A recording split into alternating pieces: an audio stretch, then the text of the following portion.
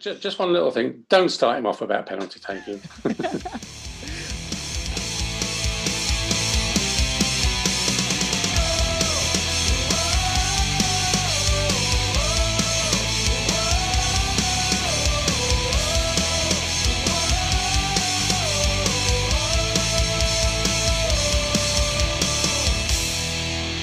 Hello and welcome to another edition of Fly Like an Angel, the unofficial Tunbridge Angels fan podcast.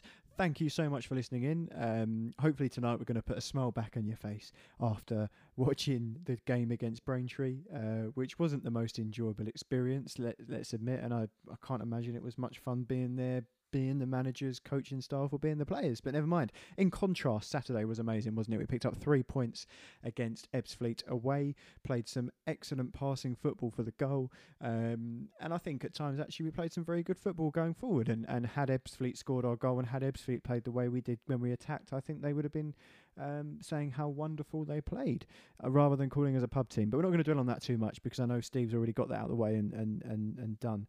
And then we got beat by the Essex pub team, and that's what they call themselves, don't they? So never mind. We'll talk about that. We'll also take another trip down memory lane because I've got 2 excellent guests this evening who I'll introduce to you now. So my first guest this evening, he is a massive Tunbridge Angels fan. You will all see him on match days. It's Mr. Adrian Love. How you doing, Adrian? You all right? Hi, I'm fine, thank you. Yeah. How are we doing? Yeah, very well, thank you. Well, You good? We'll see. It depends how much We'll we talk see. about last night's game. But and my second guest this evening, we've promised we're not going to talk about it, but there's only one way to describe him, really, the greatest penalty taker in history. Club legend, Neil Durlin. How you doing? You all right? I'm very well, thank you, Bobby. Thanks for that generous and accurate introduction. Accurate, I love it. So first off, before we talk about the last 2 games, Adrian, yourself, how long have you been an Angels fan? If you can remember it, your first Angels game, talk to us about your Angels history. My first Angels game was a pre-season friendly against Tunbridge Wells at the Colford Stadium. Tunbridge won 3-1. I was introduced to Tunbridge by a chap called Stuart Jenner, who some people listening may well know. My first official Tunbridge game was the first game at down the road, Longmead, sorry, getting old, Longmead, and that was against Crawley Town, and I can't remember what the score was, but we lost. Since then, I've been a Tunbridge fan. I've done stewarding. I served on the supporters committee for 3 years. I sold programmes, and on at least 4 separate occasions, I've been Father Christmas. But you know, so he's not real, kids. Father Christmas isn't real. What? All a lie. No, he is. He's here. Christmas. Yeah, I just shattered a few illusions there, but no, he's not real. I can tell you that. He is. I can see him on my screen in front of me. Yes. All right. What are you talking about? And brilliant. I know you. A lot of people will know you and would have seen you around the grounds doing all those different jobs over the years. That's really great. Yeah. And Neil, what about yourself? My parents moved to Longmead Way 45 years ago when I was 2, when the housing estate was first built, and so I've always been in spitting distance. I can remember being a kid and being woken up as a teenager hearing the crowds cheer. I can't honestly remember my first game. We used to bunk in at half time when it was free with my mate. We would watch some of the football over the field, and then we'd go in at half time. And I've been fully involved for 8 seasons now since I've been back in the area as club chaplain. Brilliant. And your first season as club chaplain, was that when we was in the Conference South first time with Tommy and? Yeah, I like to talk to Tommy and OB. I generally meet them now at funerals, I'm sad to say, but yeah. I often will mention Tommy in the funeral eulogy and say, so-and-so was involved in Tommy's last season when he got us relegated. And he can't hit me when he's in a congregation of 100 or 200. He always but yeah, they were there when I first came. So I was interviewed by Chris Drew for the role. Yeah. And he said to me, well, what are you going to do? And I said, well, I don't know what I'm going to do. I said, why don't we try it for a season? And if it doesn't work, we don't need to worry about it. And so I came down to training one week and he introduced me to Tommy Warlow in the tunnel. He's quite an imposing fellow. And he went, hi, this is Neil, the new chaplain. He went, what are you going to do? I said, I don't know. And I noticed that in those first training sessions, the swearing really went up. It was almost if they were trying to either educate me or put me off. And it was a great time. And they kind of kept a distance for a little bit. And then Simon Ballston, who was one of the coaches down there, who tragically died just last year. I did his funeral, which was an honour. I walked that last part of his life with him. But he just came up to me. It was really drizzly with rain. It was cold. It was horrible. I was thinking, what am I doing here? And he just told me his life story about how he'd had a brain tumour and got over it, and how Tommy had cared for him. And that was kind of my link in. And then they all said that I looked like one of the players down there. So they started calling him Vic, and they started calling me by his name. And it just kind of went on from there. But the guys were great. Chris Piper was hilarious. Yeah. He was always winding me up and stuff. And yeah, he was a good guy as well. Loads of good players in that era. You must have some good stories from the players back then. Yeah, I actually texted Steve McKim when you invited me on and said, "Is there anything I can't talk about?" Went, no, that's fine. Do what you want. So your penalty. You can't talk about your penalty. Yeah. No, that game. Yeah. So here we go. Let's just get straight onto it. Talk us through the game and the penalty. Go on. So I was asked, would I be involved in this charity game? And I said to the guy that was organising it, yeah, he wanted me to do the raffle at the end because he said you're quite good at talking. And so really, I said, yeah. I said, if you want, I'll play for you. Said, all right, you can. And I thought, oh my life. So anyway, I was playing for them, and one of our players came over to pick me up, and I was bricking it, thinking I don't know what to do. I felt sick all afternoon. I thought, you go to bed in the afternoon like a player. So I went and laid in bed for 15 minutes just awake. So I got up, and then we got to the ground, and I'm sat there with all these players, and Tommy Warlow gave out the starting lineup. He went, right, Neil Derlin, Vic, you're centre back. Well, I've never played centre back in my life. I thought I'd maybe get like 10 minutes at the end of the game. So I played the whole of the first half. I was knackered. Yeah. Came off, and he said, right, Vic, you're centre half again. And I'm like, you're kidding. So he put me on for the whole of the second half, and I could hear Sonny Miles, who was playing for the other team, because he was at that team down the road in Kent. Yeah. Don't say. We're not allowed to use that sort of language on here. No, we aren't. Oh, wait. He was that dodgy moment in his life, Absolutely. But he moved on and he went over to the dark side. Yeah. Absolutely. And I could hear him talking to the striker, and the striker said, you can kick me, but don't punch me. And I thought, what's going on here? And all of a sudden, the striker went in the area with the ball. Sonny laid down, and he tripped over him, and they gave a penalty. And Sonny picked the ball up, I think, gave it to me, went, you take it. So I just thought, oh, my life. So I took the penalty. It went in the top left-hand corner. It's perfect. Sonny says it hit the bar and almost went over. I could lamp his massive head each time he says that. And the fact that I was just singing the Hallelujah chorus. And then I went off in about the 86th minute. I could barely walk. And so but I was trying to go off quite quickly. And Obi was saying, no, slow down. Enjoy the moment. They're applauding you. I did the raffle, came out to get a shower, and all the hot water had gone. They were all in it. So I stood there, had a cold shower, came out of a cold shower, and I underlined it was a cold shower. Sonny walks in, and I've just got a towel, and he goes, show me what you look like.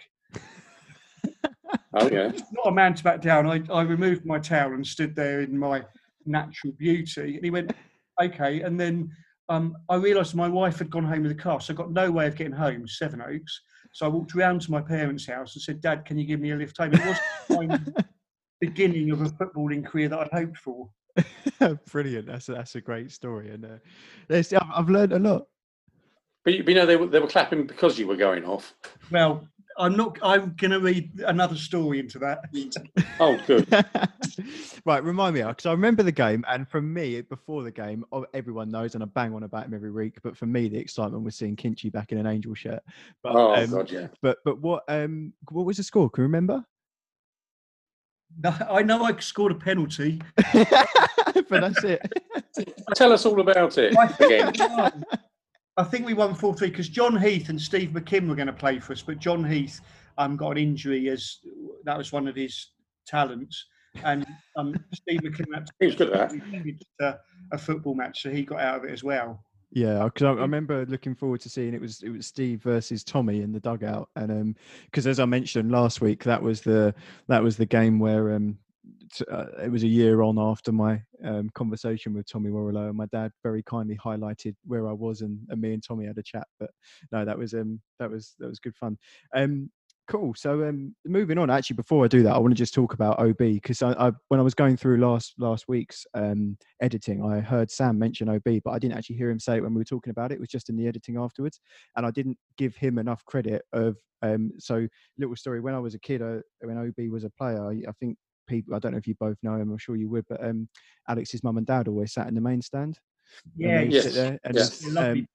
lovely people, absolutely. And I didn't realize, as I was a kid, they were amazed with me being a kid and how much I knew and loved about Tunbridge Angels. And I think so they used to chat to my mum and dad, and they used to chat to me. And then obviously when he was manager, they came back, and I didn't know that this guy that I remembered from being a kid was OB's dad. I just thought he was a fan or something like that. And when they came back, I was like, I recognize that guy, but I can't realize why. And then I got talking and realized he was OB dad. And what a lovely football family, and well, lovely. So I didn't mention that last week, but I thought I'd just get, in case anyone's listening, and they're lovely people. So 7-a-side competition that we used to run at my last church, and I had a team in it, and I said to Obi, would you come and play? Yeah, I'll play for you. So I was his manager, so I was just giving him a rollicking and saying this. And so I'm giving you everything I've got, Gaffer. And it was really nice with that. Then I had Alex Teniola. He couldn't score if it was a barn door. It was a nightmare.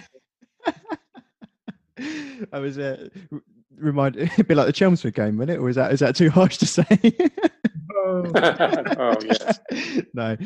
So let's go. Let's talk about the most recent game. So the first game at the weekend was Ebbsfleet. And before we all know, listen to this, what's happened in both these games. But I think if we'd have said that we were going to get 3 points, we would have definitely put all of our money on the Braintree game rather than the Ebbsfleet game.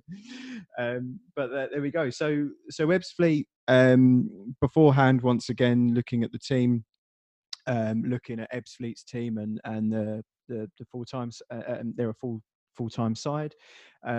So Adrian, yourself, keeping up to date with the game, what was your opinion on the game, how it went, our performance, and what was your thoughts on Saturday? Well, firstly, if you'd spoken to me this time last week, I would have said we're probably going to get stuffed. Because obviously they're a full-time side, blah, blah, blah. They were doing quite well in the league. When I saw the final score come up, I was pleasantly surprised. It took away some of the pain from the score of the other team that I support, which we won't go into. I must admit, I was pleasantly surprised. I watched the highlights, and it looked like Ebbsfleet did everything but score a goal. And they must have had about, I didn't count them, but they must have had about 150 shots. And their finishing was appalling. We had 1 or 2 chances, put one away, won the game. Got described as a pub team, so yeah, and I think yeah, and I ironically, I think we played like a pub team last night. But yeah, we'll come to that. But yeah, I thought the same. Actually, I think we were saying about the shots. I think watching the game, actually, that was the thing. They didn't have any shots. They had brilliant build-up play, but they didn't have anyone to put the ball in the back of the net, which amazed me. That a club in our league that's got all this money and a full-time aspect, and they clearly listened to because it was obviously being mentioned on Radio Kent, or it was a feature game, and listening to all the interviews and stuff afterwards. There was a great one with Folksy Steve, but also from there, I think he was the chairman because the manager wasn't there. It's an Australian guy, and listening to what he says about the club, and that's how they want to play. They are going to play out the back. So obviously Steve done their research, but you just think it's non-league. Just stick a striker up top and get him to score.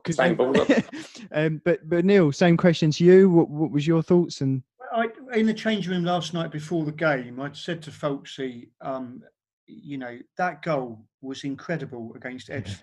Build-up play, like the little flicking from him to the winger, and the movement and Joe Turner then playing it back in across, and the finish from Tommy was superb. As well. If that had been played by Real Madrid or someone like that, they'd be waxing lyrical about it. But when we do, this is my frustration. When we do, it's a fluke, or it's and I get really irritated when people say that we're not a footballing team, we're just a long ball team. We're not just a long ball team. We play long balls with purpose. We do play up to the fullbacks and down the line, or that crossfield ball. I'm at training most weeks, at least one of the sessions, and we work on that stuff. It's not just lump it forward. Obviously, there's times when you just kick it forward and give it a bit of Tony Adams, and you sometimes. But I don't think we get the credit we deserve when we play well. And that goal, I think, just captured how good our players are. We've got a really strong squad this year, the strongest that I've seen in seasons that I've really been involved. There's no one on the bench who's just warming it, and you hope someone doesn't get injured and they have to come on. Anyone in that squad can do a decent job, apart from Jack Parter. I said to him again last night, I don't know how you can draw a wage from this club. It's an absolute disgrace. As he was putting sweets into his mouth. Brilliant. I have to say, I was so pleased for Fulksy to get man of the match on Saturday. Yeah. Because he seems to be one of those players. He's a great character. He's a lovely character. He's a really nice guy. He's very popular, but he doesn't always seem to get the credit he deserves. I feel. I couldn't agree with that more. I think we've talked about him over the last few weeks, how obviously we talked about his history with the club and maybe where his first season where he was a bit iffy and then he's progressed on amazingly. And I love him, and I've already spoken about that. But he's a great character. Yeah, absolutely. But I think also to go from and once again we mentioned this last week, I would not put any blame at his door for the Dorking loss because I think he didn't get any help from other people, and obviously it was the centre backs. But to go from, regardless of who thinks what about him, to go from anyone watching that game would have seen Wheeler cross two balls in and there's a fullback there. To go from that to then put in that performance on Saturday was amazing. And I think I love him. I can't. He's my new Kinch. I love him. I think he's quality. Well, I like Kinchy. I mean, he was a warrior. He wasn't just a player. He was a warrior. Yeah. But I always think. Obviously, last night, as soon as I knew that Tom Derry was playing, I would have gone out and stuck a tenner on him to score a goal, and obviously he did, because he's like Wheeler the other on Saturday. I hate it when we come up against former players because they always seem to have a point to prove. Yeah, absolutely. Well, we'll move on to that game now then. So obviously, we were looking, so it felt great after Saturday. Playing bottom of the table. We'd had a bit of banter with Mike Nell last week. So obviously he started doing a bit of non-league agent stuff, and we joked about saying if Tom Derry scores or if they win, then we're going to blame him. And Mike, if you're listening, I know you will be listening, I'll put all the blame at your door completely. But yeah, no. So, but before the game, excited, looking forward to it. And go on, Neil, I'll go to you first. What was your thoughts, really? I think frustrating was Tom Derry only fell over twice last night. And when he played for us, a leaf would hit him from a tree and he would go down like he'd been shot. It was his trademark. I remember once one of our staff members just shouted at him, "Get up, stop falling over." When your own coaching staff are saying that to you. In all seriousness, I thought he played really well last night. And I thought we had a great first 10, 15 minutes. And we had a couple of chances. And then I think for some reason we took our foot off the gas. They grew into the game, and they just seemed busier than us. I'm not buying into we had 2 games in a week, because we had that, with the cup game against Bradford, and then we had Chelmsford on the Monday. That's even closer. I think there was just bewilderment afterwards as to why we'd lost. Standing out with the players as they warmed down afterwards, and the gaffer and staff were in the changing room waiting for them. And there was just a conversation between the players, and I think they all give 100%. I don't think there's anyone in that team that is in there for the money, because let's be honest, a lot of them could earn more money at other clubs. They've chosen to come to us because they like the manager. That's one of the consistent things I get from them is Steve tells you it straight. You know where you stand with him. And I just think once they got that goal in the second half, I think I turned to Jack Parter and said, I can't see us scoring. And he again was still eating sweets, but he kind of summed up the match for me, really. No activity on the sidelines. But it's one of the, it'd be great to, in these next 3 home games, just get 3 wins or 2 wins and a draw, just to pull away from that bottom area completely, and then begin to look around at, okay, what could we do this season? Yeah, absolutely. I think, and that's the weird thing about this season so far. If you look at the games that we've won, it's almost like we've won the games that you think we wouldn't win, and we've lost the games that we would. And I don't know. Once again, from my point of view, there's no doubt of commitment. There's no doubt of ability. It's not attitude, because obviously I'm not. I don't speak to the players as much as you do, and obviously Adrian, you're there as well. But I can't imagine that there's no one in that squad that isn't playing, 100% or whatever. And also, forgetting about commitment and everything, if Steve McKimm's my boss, I'm doing whatever he says. Well, I'll tell you what, Bobby. I mean, being a steward, my usual job is standing at the end of the tunnel, and if they play badly in the first half, you can hear the halftime talk. Yeah, I can imagine. Yeah, and there's one word which gets repeated quite a lot. I took John Heath to an Arsenal game a couple of seasons ago. Went out for dinner beforehand. You put him through that? No, he's a gooner like this. He said, I like Steve, but he is an intimidating character. And I thought really interesting that there is in our probably all-time legends team a player that's got to be knocking at the door for one of the fullback positions, who done it all with Tunbridge Angels that he probably could have gone higher. And he's saying, actually, yeah, he was an intimidating character, but not a nasty one. Just like you say, Bobby, if he says do it, then you do it. Yeah, absolutely. Yeah, or else. I think also not having fans there makes a real difference. I know it's a cliche, but I agree. if we'd gone 1-0 down, fans would have either got on their back or got behind them. Unfortunately, a lot of the older fans like Nigel Alder won't be able to come back probably because of fear. I mean, he can barely walk now, God bless him. He still drives planes. He drives them down the runway, then someone else takes over and flies them forward. But, I do, in all seriousness, if we'd had the fans there, like the Bradford game was brilliant and bizarre because our biggest game and there was no one there.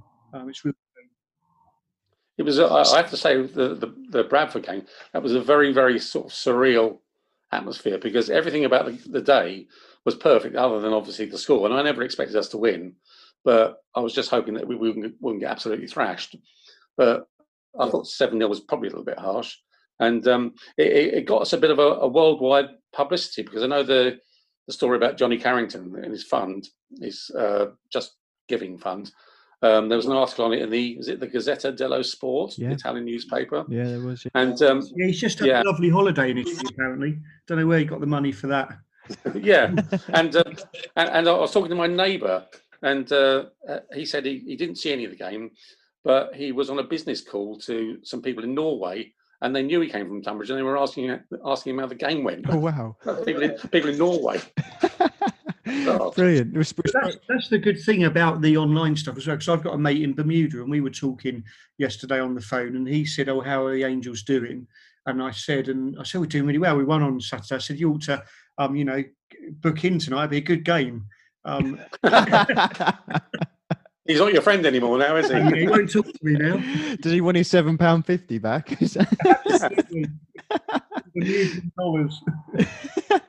But that's the thing, though, isn't it? All of us, this closest to the club, like if you support Arsenal, City, Tottenham, whoever, and everyone knows who they are. But with the Angels, all of us, I'm sure Adrian, all of your mates outside of football and friends and family, everyone knows that you support Tunbridge and that's your team, and they look out for it. But and so I'm sure the same for Neil, and obviously with your job and what you do as well. And it's the same for me living away from the town. Obviously, all my friends have always known I support that small non-league team in Kent. But that game, they, especially being in lockdown, they all had nothing else to do. So everyone I know that likes football was watching that game. My mate runs a pub, and obviously the pubs were shut, but he was saying that they'd have put it on in the pub in Southend just because they would have done it. They'd been open just because there was nothing else, It is quite amazing because a few years back, when I had my 50th birthday, I got some friends down there. We sponsored the game, and we went down and we sat and watched the game. I mean, one of my friends is a QPR supporter, but he's a nice guy other than that. And we were sitting there watching the game, and at half time, the fans changed ends, and he really couldn't get his head around that. Yeah, no, I've seen that. Yeah, did they do that? Yeah, they can. Yeah, they do. I've had friends and folk from the church come down to watch, and they can't believe the quality of the pitch and the quality of the football. They didn't realise it would be that good. But my PA at the church, she bought me some mini Mars bars for the players for the week before the game. So I took them into training and I said, lads, these are from my PA. And they went, what your missus? I said, no, my They said, how old is she? I said, that's irrelevant. And also, she knows nothing about football, but she wanted you to have these. And then they were all out training, and I kept going in the change room and getting one and walking out and eating it. Tips up at the edge. He's like, they're for me. Well, weren't they a bit worried about, weren't they told by their mothers, about taking sweets from strange men? Well, no, they're from my PA. She's lovely. So, all right. I think people really bought into the game. And then my son played last post beforehand, and a lot. I was going to ask you about that. Yeah, that was good. Yeah. I mean, that was for me really an emotional moment because I didn't know I was laying the wreath beforehand, and all my mates were saying, "Oh, you're going to try and get on TV. You love being the centre of attention." But I think when I see looks, you don't want to waste it. You know what I mean? And I think you have. No, I'm not doing anything. But my son is playing last post, and then 40 minutes before the game, Dave Netherstreet went, "Oh, just the man we're looking for. Can you lay the wreath?" I got it big time for my friends. Like, and you went, no, not me. No, I can't do that. No. I grabbed it and ran off. My 13-year-old one of my goddaughters, my 13-year-old goddaughter was watching it on the telly, and she doesn't normally watch football because her dad's a Manchester United supporter, so obviously has got no interest in football. And she took a picture of, because it was a brief shot of me, because I was at the tunnel end, a brief shot of me, and she sent it to me. She said, "Look, you're on the telly, you're famous. Can I have your autograph?" So I took the copy of the photo, copied it onto photo quality paper, and signed it and sent it to her. She was very pleased. Brilliant. She obviously, being 13, she doesn't get out much, so I cheered her up. And she now has an autograph of Father Christmas. So don't mention that. Brilliant. So before we talk about other things, I just want to quickly go back to two things from the last couple of games. Neil, I'll ask you first. What I know, obviously, I could get Steve on, and I'm sure he'll come on again, and I could ask him this question himself. But what do you make of his reaction to being called a pub team? How do you think he would have liked that? And also Steve's reaction to last night's game. We've already touched on the players and what they, why we don't think they're not giving 100%. But can you imagine being Steve and reacting to those? And what's your thoughts on that? Yeah, I think he was very definite that we're not a pub team. He really puts the work in. So he works as a taxi cab driver, and you can tell when he's in his cab because the phone calls go on forever with you when he's not got anyone, he's not got a life to get on with here. But he puts a lot of work in. So he watches the other teams. He sends coaching staff or injured or suspended players out to watch those teams. We get detailed reports. So, one of the earlier cup round games, we had 3 sides of A4 on the wall in the changing room of these are the players you're playing against. These are their strengths. These are their weaknesses. And so then to be called a pub team that turn up hungover, don't know if you've got 11 players and Barry with 1 leg's in goal, I think is a bit, that would insult me.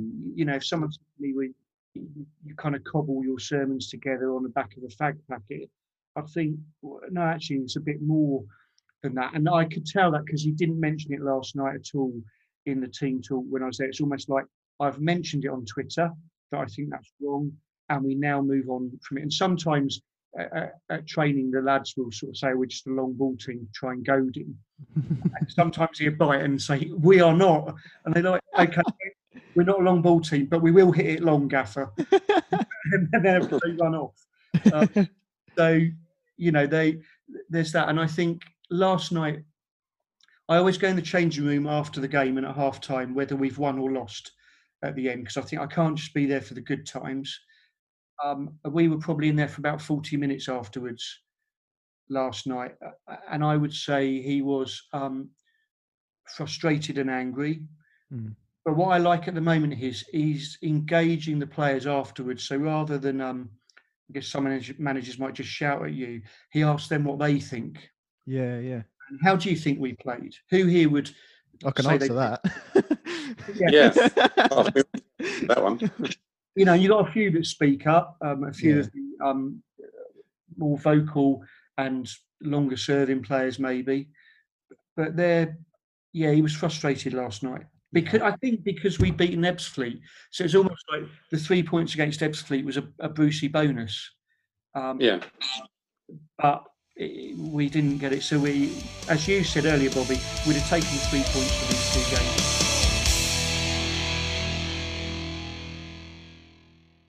From my point of view, actually, my worst season of watching Tunbridge as a fan, by pure coincidence, was your first season. It was the relegation season.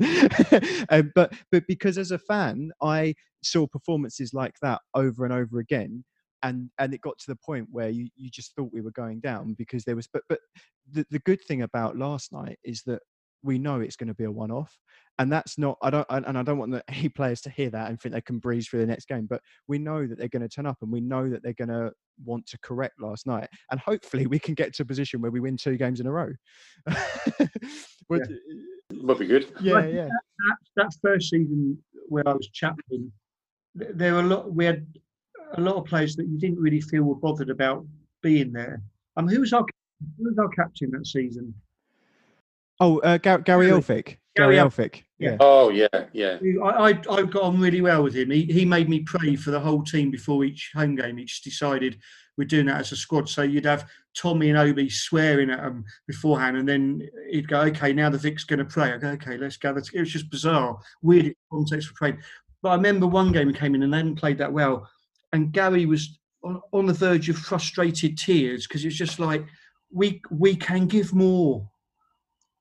And then there were other players that just weren't bothered. And I think that showed in when we got relegated, all but John left. Some might have wanted to stay, like Chris Piper, like Mark Lovell, who they say was the one that looked like me. But it's better looking. Yeah. I always call him Vic. He always calls me Loves.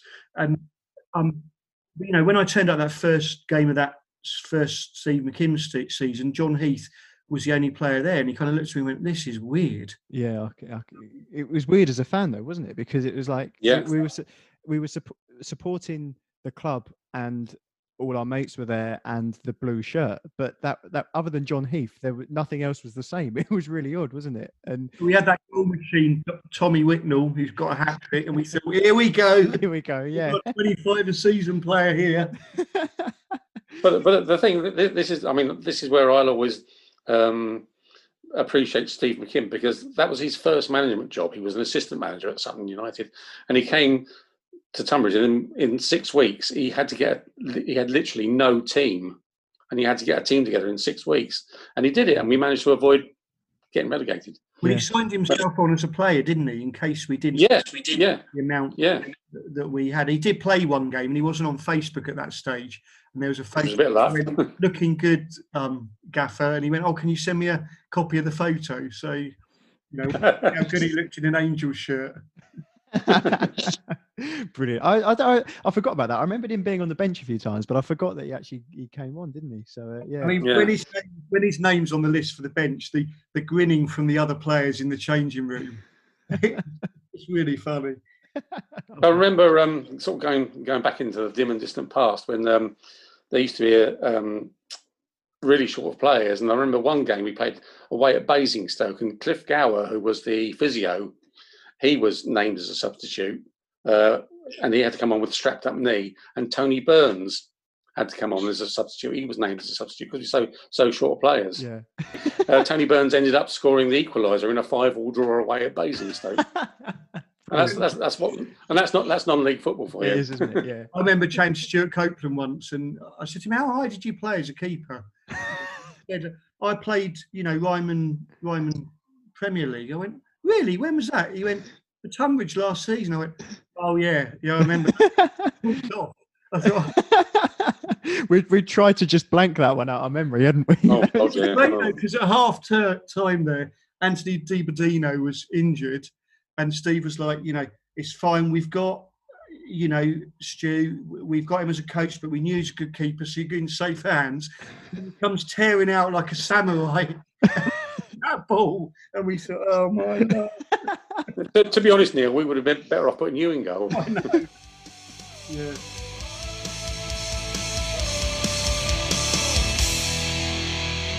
Whilst we're talking about this then, Neil, have you got any moments that stand out since your time back at the club, and any favourite moments, or even if you want to name names, any favourite players or special times that you've had? Yeah, I think one of my favourite games was when we beat Billericay at home. I think it was 2-1. Yeah, what a game that was. Because that was on my birthday. Yeah. So oh wow. Kind of a bit of tension at home because I was like to my wife, "So it's my birthday. Can I do whatever I want?" She's like, "Yeah, yeah." And I've got 4 kids, all young. Yeah.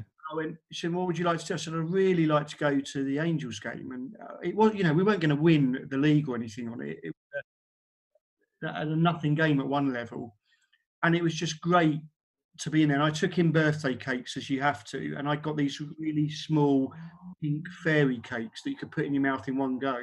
And Steve went ballistic. Like, he stopped all the players, like, "Look at what he's brought in." He's like, "Where are the other cakes? Where's?" And I went, "No." I said, "Steve, this is part of your training regime. Some of it a bit bigger around the middle, and so I'm just trying to cut it back."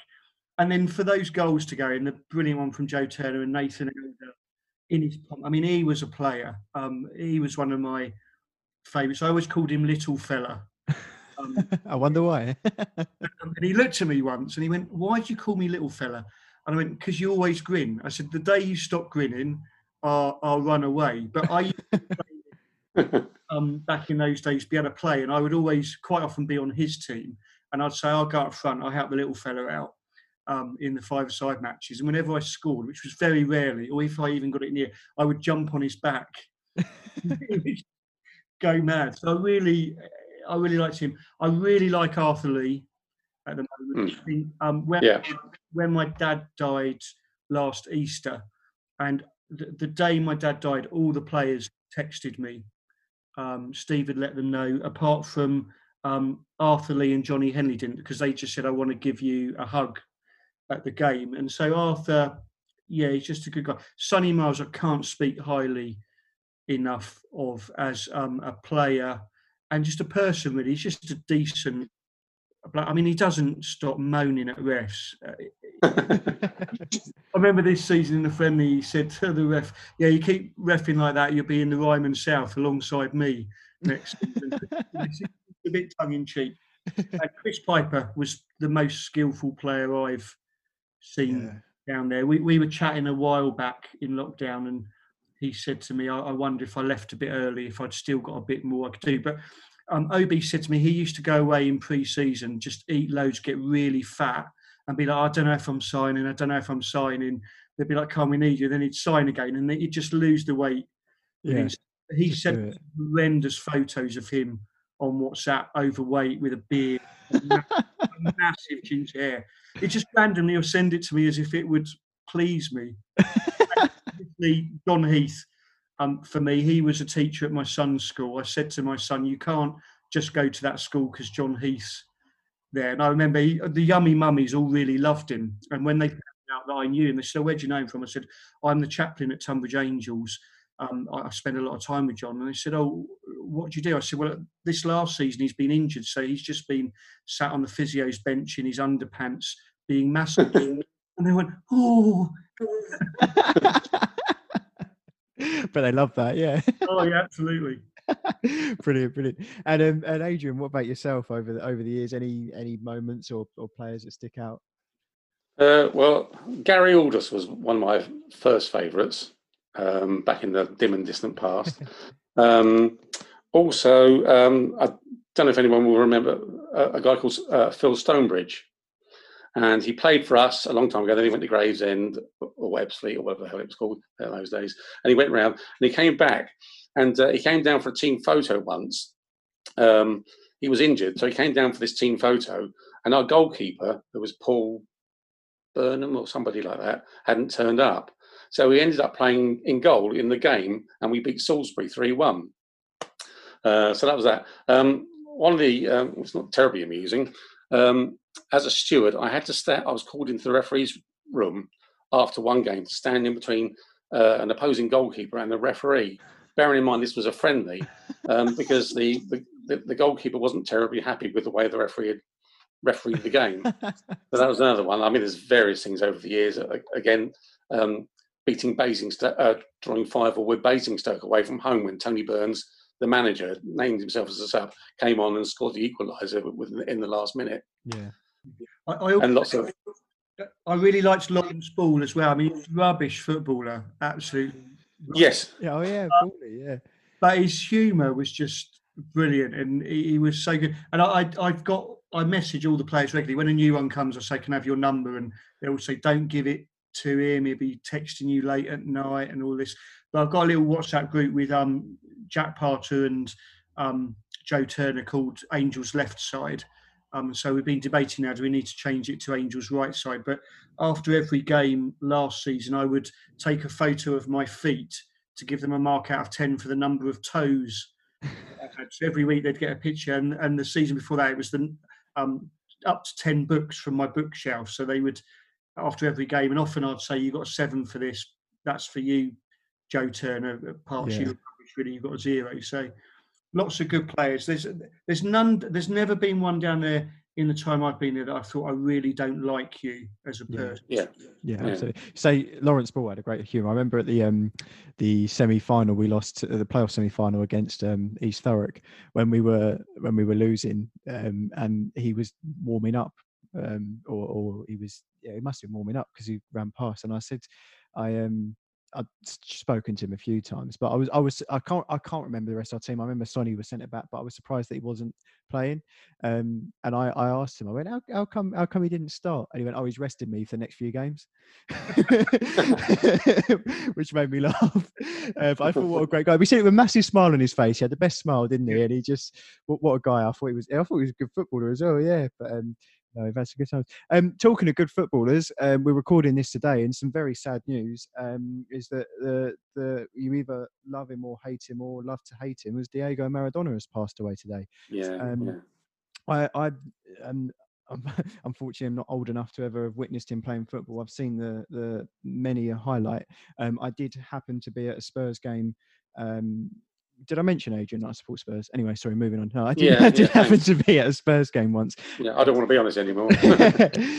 Where he was there. I don't know why he was there, but I remember half-time he got presented with something by Ozzy Ardiles, and all the Spurs, Harry Kane, all the Spurs players all sort of tweeted and Instagrammed about how amazing it was, and that was cool, because for my age to just see him, I say in the flesh, I was sat at the top of Wembley Stadium, so it was a little ant, but yeah, I'm sure he remembers seeing me too. But Adrian, I know obviously you mentioned about this, and I actually saw him play. It was in a friendly at Wembley back in the dim and distant past. And it was to celebrate the anniversary of the Football Association. And it was a Football Association team, which is basically, obviously, players who played in this country, against the rest of the world. Gary Lineker was playing for Barcelona, played for Barcelona, and he was in the rest of the world team. And Maradona was there as well. He was playing. And as they were all warming up on the pitch, having a little kickabout before they went and got changed to come out. And as they all started to sort of drift in towards the dressing rooms, people started booing him, because obviously it's Maradona and they remember '86 and what shooting little so-and-so was. But I'm not bitter. So as he walked off, they were starting, and this booing got louder and louder. He's heading towards the tunnel, and he got just in front of the goal at the tunnel end, flicked the ball up and just punched it into the back of the net, and of course everybody booed him even more, but he laughed. So yeah, it's true. It's it's interesting, isn't it? Because you wonder, because he had such a troubled life. What would he have done if he didn't have a troubled life? But sometimes you don't know. Maybe he wouldn't have been as good. And I'm not condoning cocaine or alcoholism or any of that. But there was something about him. He was fantastic. Which I remember that game against England, and the anger that you felt when you realised it was handball. Because it took a while to realise, because you didn't have all the angles in those days. Analysis. And you I still can't watch that goal. I can't look at that goal. It just makes me angry. The second one always puts a lump in my throat, because I think it is. That's why we watch football, for moments like that. I remember being at an Arsenal game against Leicester a couple of seasons ago with my wife and 2 oldest kids, and Ozil, who hasn't played for about 40 years, did this thing where he flicked the ball into someone else's line when you thought he was going to shoot, and they scored. And I thought, that's what we pay money for, those moments of brilliance. That Ebbsfleet goal, everyone would have said, I'm glad I paid $9.99 to watch that game for that 10-second bit of movement. Yeah. And Maradona had those moments. But then I think a better goal than Maradona's, and obviously I'm slightly biased, was John Barnes against Brazil in the Maracanã Stadium. Wasn't it? So they don't really count. They- Oh no, they do. Here's a- Mine was a friendly. My penalty was. Yeah, okay, fair enough. Whilst you're on this subject, what do you both think about this? Because obviously I've grown up watching football just for the last 20 years, and the first 5-10 years I was a kid. But I always think, so obviously, so seeing players like Maradona, George Best, we could go on, that were great back in the day, and Pele and known as the world's best.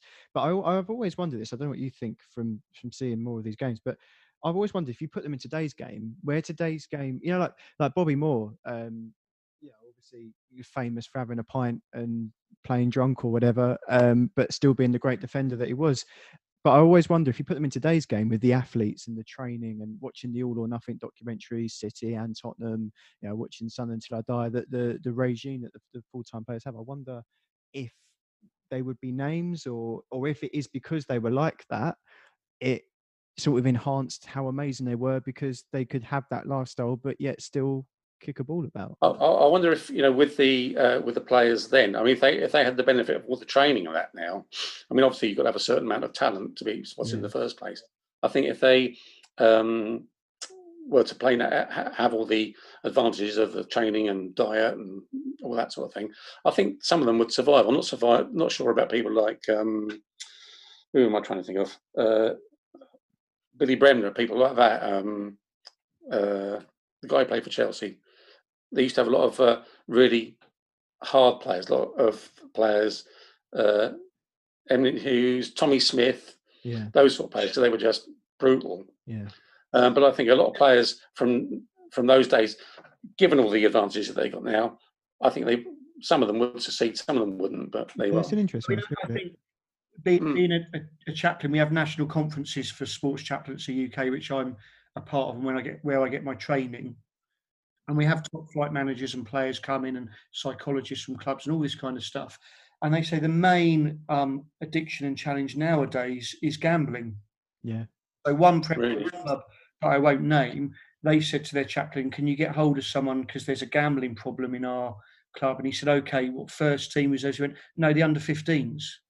Yeah. Oh my God! They're getting this money and they've got a phone. Are you over 18? Yes, and they can just do it. So and also now, you fart in the Premier League in a nightclub, and it's on every website available. We didn't know about the Tuesday Drinking Club at Arsenal until it all came out in their biographies. We weren't aware of them going on those 1, 2, 3 day benders in Tony Adams' case. Yeah. Nowadays, you cannot get rid of it. And I think some of them, like Rashford, have kind of taken on that mantle, and Sterling have actually, I can shape the culture of young people's minds. I can be a good, and I think Arsene Wenger, he made those older players, their careers longer by putting these positive things in. And I think other players now would look at that. I was talking to Sonny Miles the other day about, will you be the longest serving player? And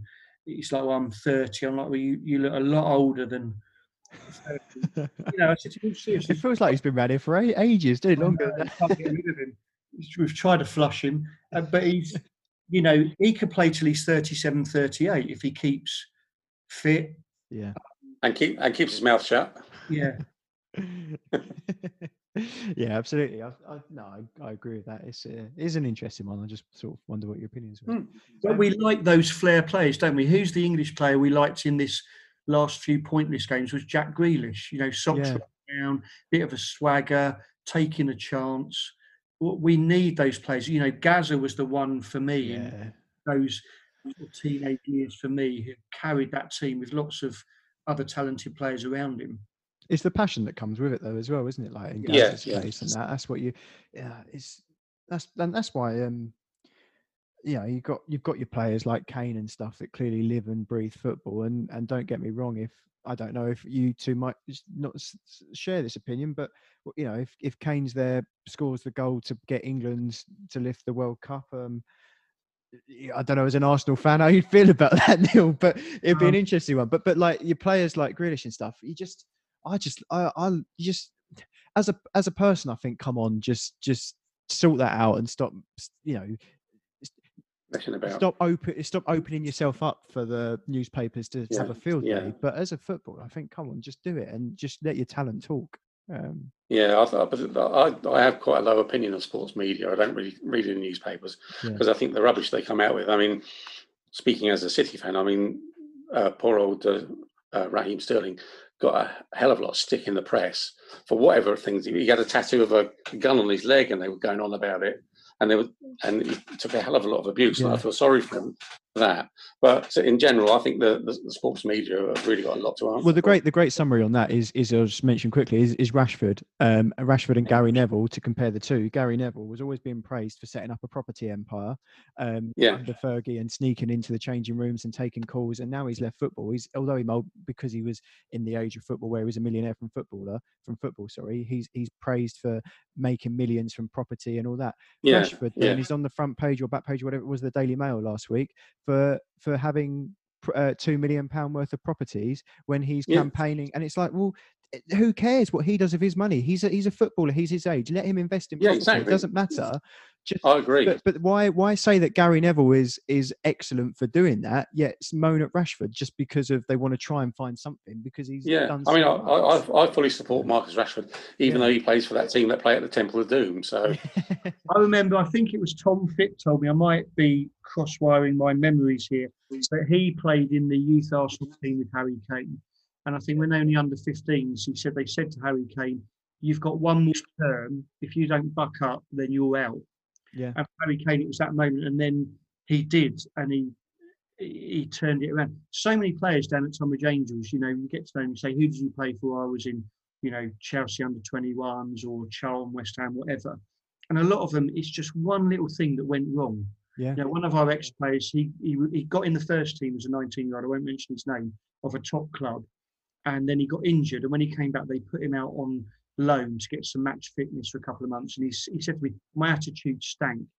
And so they told my home mother club, about this. And he said, "I never got in the first team again." He said, "If I'd have had someone alongside me to say, 'Come on, put your head down, work hard,'" he said to me, "I might not have been playing at Longmead."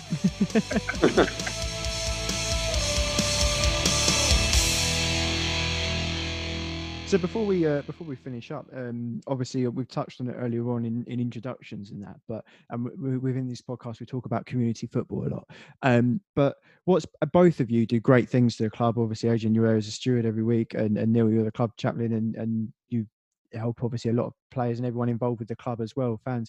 What's both of your opinions? I'll start off with Adrian first, of the club as a community club, and if you could sort of summarise the club, and if you had to pitch the club to another fan, what would you say about our club? Well, I would say, first of all, it's a family club. You can get families involved. There's lots of things that they do. Come down and watch the football, get everybody involved. It's just a nice, friendly place to be. Yeah. And you can see good football. Well, hopefully you can see some good football every other game. I mean, obviously you avoid Neil, but it's just a good, friendly family club. I know some people have come there, and you talk to people, and I spoke to.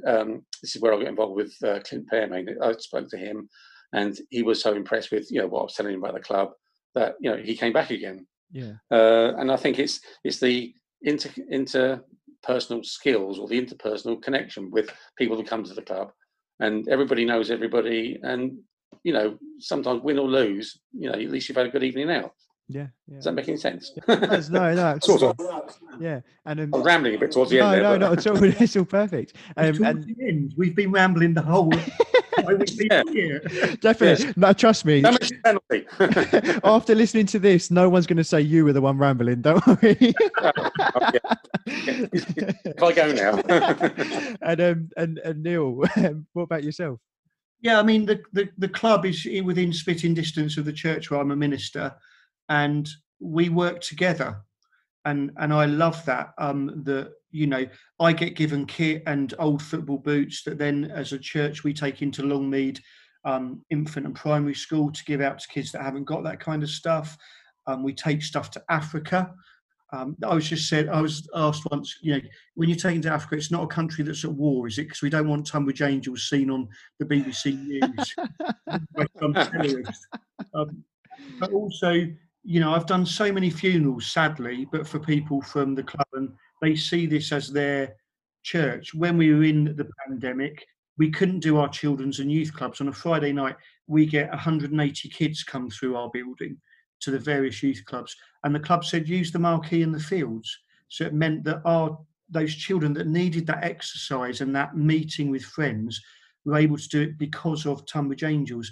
They said, can we give food to your food bank? Can we have buckets and bins down at the club so we can do it? We've got people like Nigel Alder who come in and help do that. We give out over 100 bags of food a week at the moment in this pandemic. We're giving out 370 Christmas hampers to people in the local community that it will make their Christmas better. Some of those have come from Tunbridge Angels fans. So I feel there's a real connection, not just with the church, in so many ways. Weight Watchers is down there through the week that get to use those facilities. The runners meet down there in the evenings outside where there's the lights so they can get off on their runs. And as Adrian said, it's a family club, and I love that. I like going to watch Arsenal, don't get me wrong, but you don't get to know people. Yeah. No. Down there, you get to... And of course, there's the new Ups and Downs, which is being built down there. That's going to be even better because it's going to draw people in. I know my wife and I, we walk dogs. We do dog walking and things like that down at Longmead. And of course, there are a lot of people around there. And that will be a bonus as well. That will get them, I suppose, introduced to the club. Plus the other thing, which I always say, and it might sound a bit bizarre, but you can never underestimate the value of the car parking down there. Yeah, no, it's true. Yeah, how many other clubs, even at our level or higher, have got that amount of car parking? No one has. It sounds like a minor thing, but it's important. A lot of drug deals are done down there in the week. Yes. See them sat by the bins in their cars. Yeah, but he kicks the ball about all right, fine, doesn't he? So let him in the team. Keeps them off the streets. Brilliant. Well, we'll finish this up here then. So thank you and I think Neil might want to mention the penalty again. Just one more time. Go on, tell us all about it again. It's time for my tea. And you've got your own back on Nigel Alder. Are you going to get your own back on Martin at all?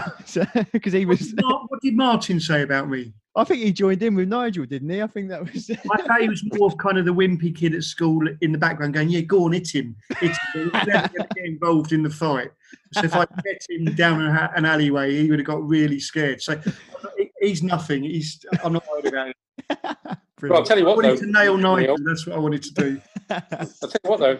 I bet Nigel Alder, I bet he's never taken a penalty at Longmead. No, probably not, no. He is one of the grumpiest fans, though, down there. I mean, that poor son of his who stands next to him, and his dad just mutters. And that's why we all love it. That's why we love it. I can relate to that if you're listening, Billy, my dad. No, I would say it's me. I've definitely been the grumpier one over the years, but I've learned to be happier over the last few years of the Angels. Yeah. No, I promise. There's a very new me over the last 2 years, and I've looked at everything for a positive. I can't promise, had I been there last night, that I'd have stayed the same way, but I'd like to think I would have. But never mind. Yeah. So we move on. We've got Hemel at the weekend, so we'll look forward to that. And before we finish, sorry, I'll just quickly say this. Predictions, go on. What do you reckon for the weekend, Neil? I think we're going to win 2-1. 2-1, brilliant. Adrian? 3-1. 3-1, perfect. Yeah, and I'm going to go. I didn't say whether we're going to win or not, but. Oh yeah, I presume you meant Tunbridge. I mean. well, we lost last night, so we got to win on Saturday. Yeah, I agree. I can't see. 3-1. I can't see us not having a bounce back. I think 2-0 maybe. I don't know, but either way, I don't think the players would dare lose on Saturday. No, and I think if we do, I like to think if we do lose, it's going to be like a last-minute accidental or a mistake, and I mean that in the way that it will look like we'll win, like we'll play like a nice game. I think we're going to give it all. So yeah, brilliant. All right, thank you very much for this evening. Thank you. Thank you for the.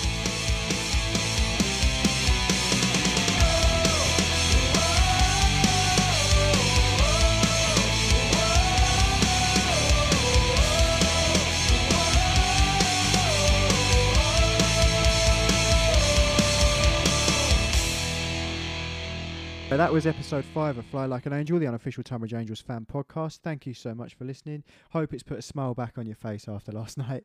But we look forward to Saturday's game against Hemel. Got game at home again on Tuesday night. So they're coming thick and fast. We'll have another podcast next week and we can go over the next 2 games. If you want to be on that, let me know on the socials. Thank you for listening as well to everything so far. We've had over 100 listens for each one, so that's been amazing. And all that's left to say is, come on, you Angels. We know you can do it on Saturday. Let's put Tuesday night behind. We're all behind you. Come on, you Angels.